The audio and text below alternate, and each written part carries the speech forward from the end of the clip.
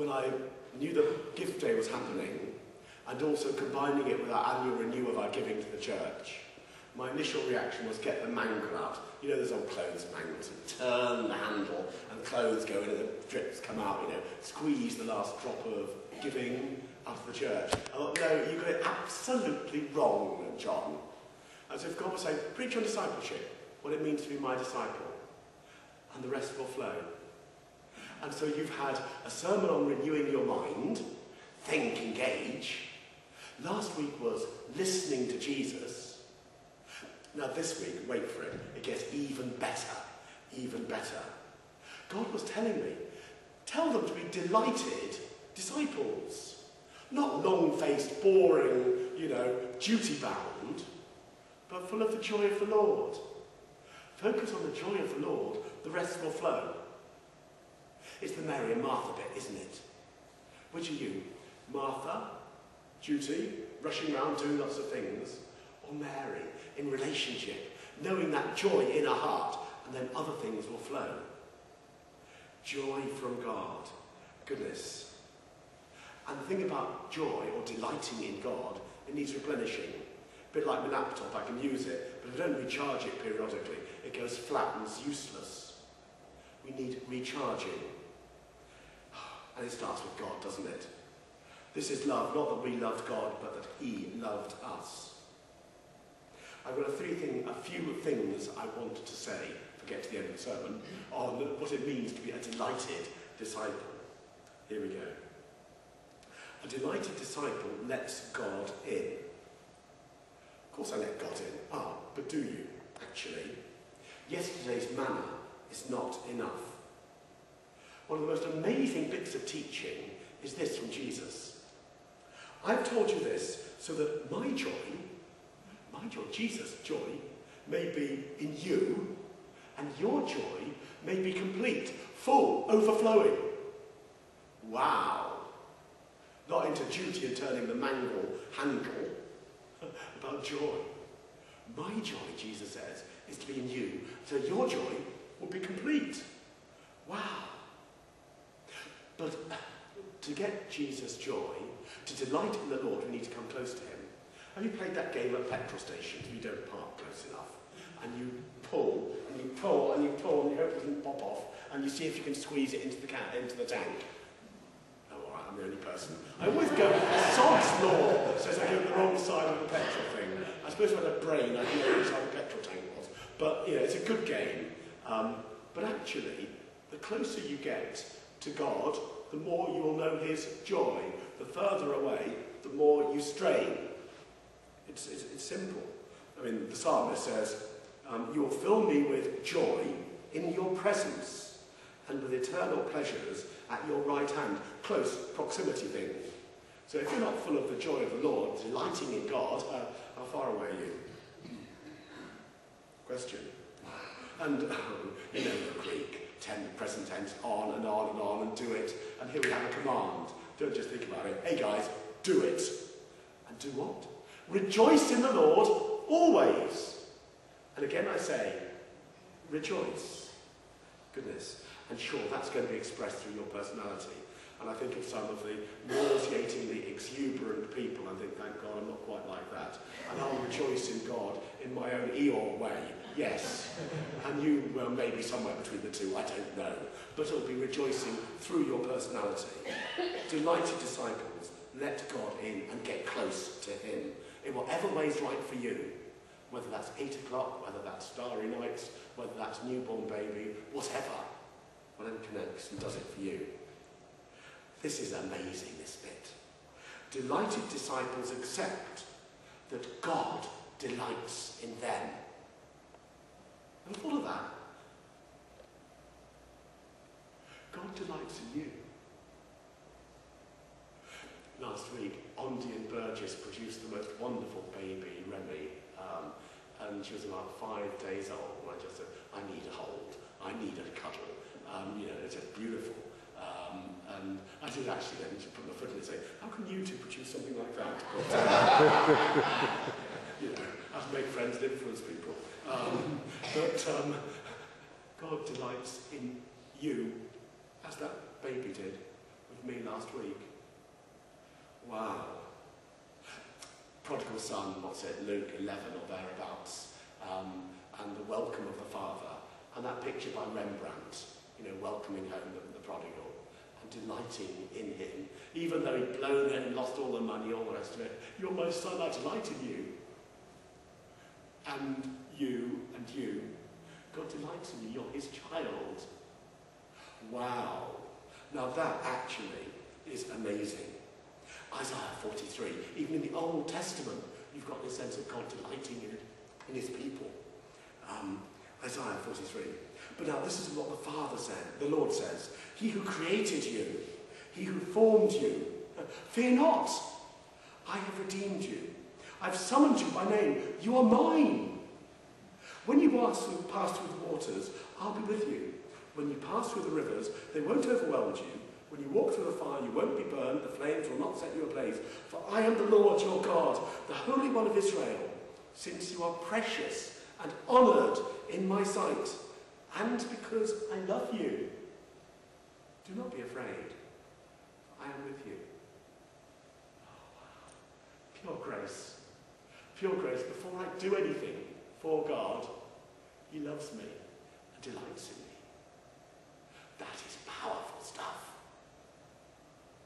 And I wonder what filters we put in the way to say, actually, that's too much. No, I can't cope with that. Dare we drop those filters and accept that love and that acceptance from the Father? Because it's cyclical. As we know the Father's love and delighting in us, we then are able actually to respond and reciprocate. Like that baby, looking at me and rather, responding like that. And it's a divine cyclical response. We receive his delight and respond back in delight to him. Goodness. Delighted disciples, I'm getting excited about this, are also realists.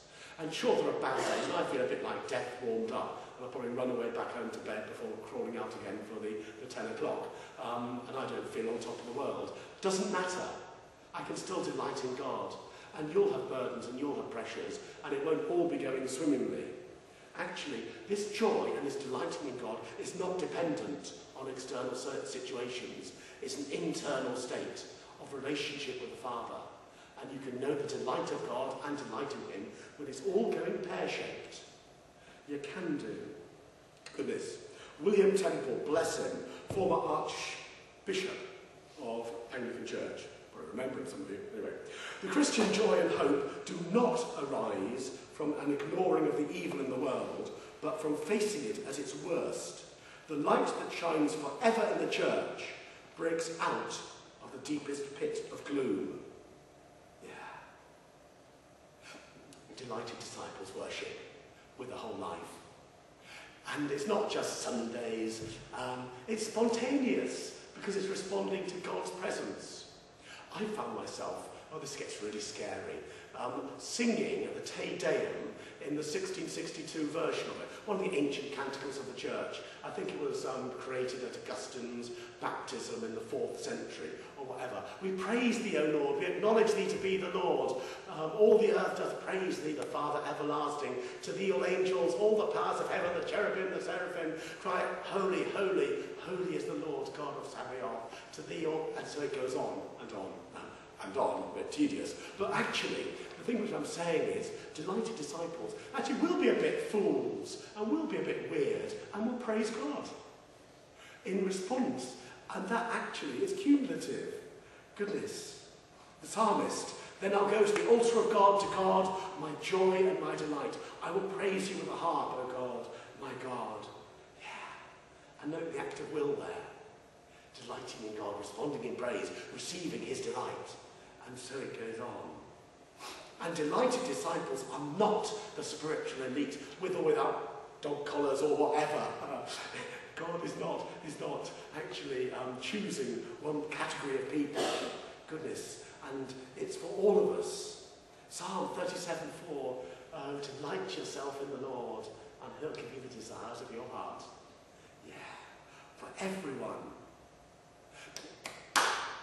A guy called Henry Beecher said this: the fruit of the Spirit is love, joy, peace, etc. Yeah, we get that. for all Christians, not just a bit. Gifts, individuals for a few, or for everyone, a particular gift. Fruit, everyone. And he then went on, the opaque Christian is a slander on God. A bit steep, a bit harsh. Probably true as well, actually. The opaque Christian, without this delight and presence of God, is a slander on God. And I'm not blaming, and I'm not accusing, and I'm not, sticking the knife in any sense at all. But we're to be a delightful people. Knowing the delight of God and rejoicing in it and sharing it. That is what God has given us. And sure, we'll express it in personality, but the truth is there. And sometimes, okay, there are desert experiences. Been there, seen it, done it. And I know that. What about despondent disciples? Well, for me, God loves everyone, despondent or full of joy. And whether you're able to delight in him or not. And he wants to restore in each of us the joy of our salvation. And he needs us to cooperate with him in it. Psalm 51:12. Restore to me the joy of your salvation. Grant me a willing spirit to sustain me. And the promise is there. And this is not a simplistic, stick a smile on an agony. It's actually discovering something really deep and really profound. The presence of God and the delight that comes from that relationship in the pain and the suffering and the loss. That is what is on offer. Goodness. And Jeremiah, beautiful prophet, really laid into the religious people, and a prophet of hope. I will turn their mourning into gladness. I will give them comfort and joy instead of sorrow. Goodness. And this is important, because the joy of God is our strength, as Nehemiah said. So, in conclusion, wake up with that bit. My choice in October on preaching was either turning the mangle or focusing on joyful discipleship. And I went for joyful discipleship. Goodness, does God want a dutiful church? Yeah, does a bit, actually, as long as it's not at the expense of a delighted church with his presence. Yes. And if I had to choose a dutiful church or a delighted church, I know which I'd choose, because delight in the Lord and you'll want to fulfill all that he's got.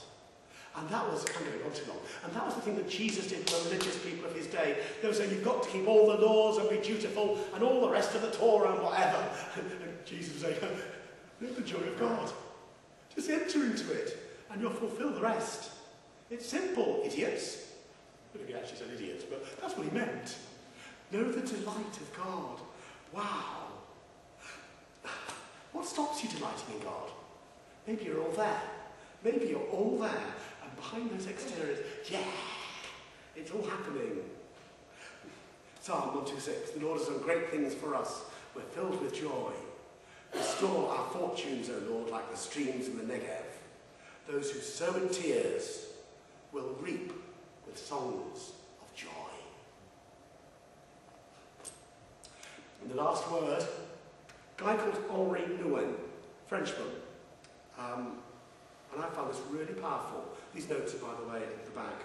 And also, for my sins, they're being recorded. So if you missed any of the 4 sermons on discipleship, as of tomorrow, I hope you'll be able to get them and see my smiling face in your living room. What more could you want?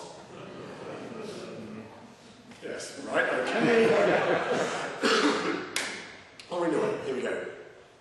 Many people hardly believe anymore in the possibility of a truly joy-filled life.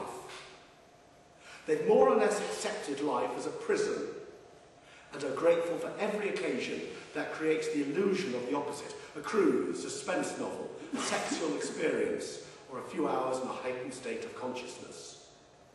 This is happiness in the house of fear, a happiness which is made in the world, and thus is neither lasting nor deeply satisfying.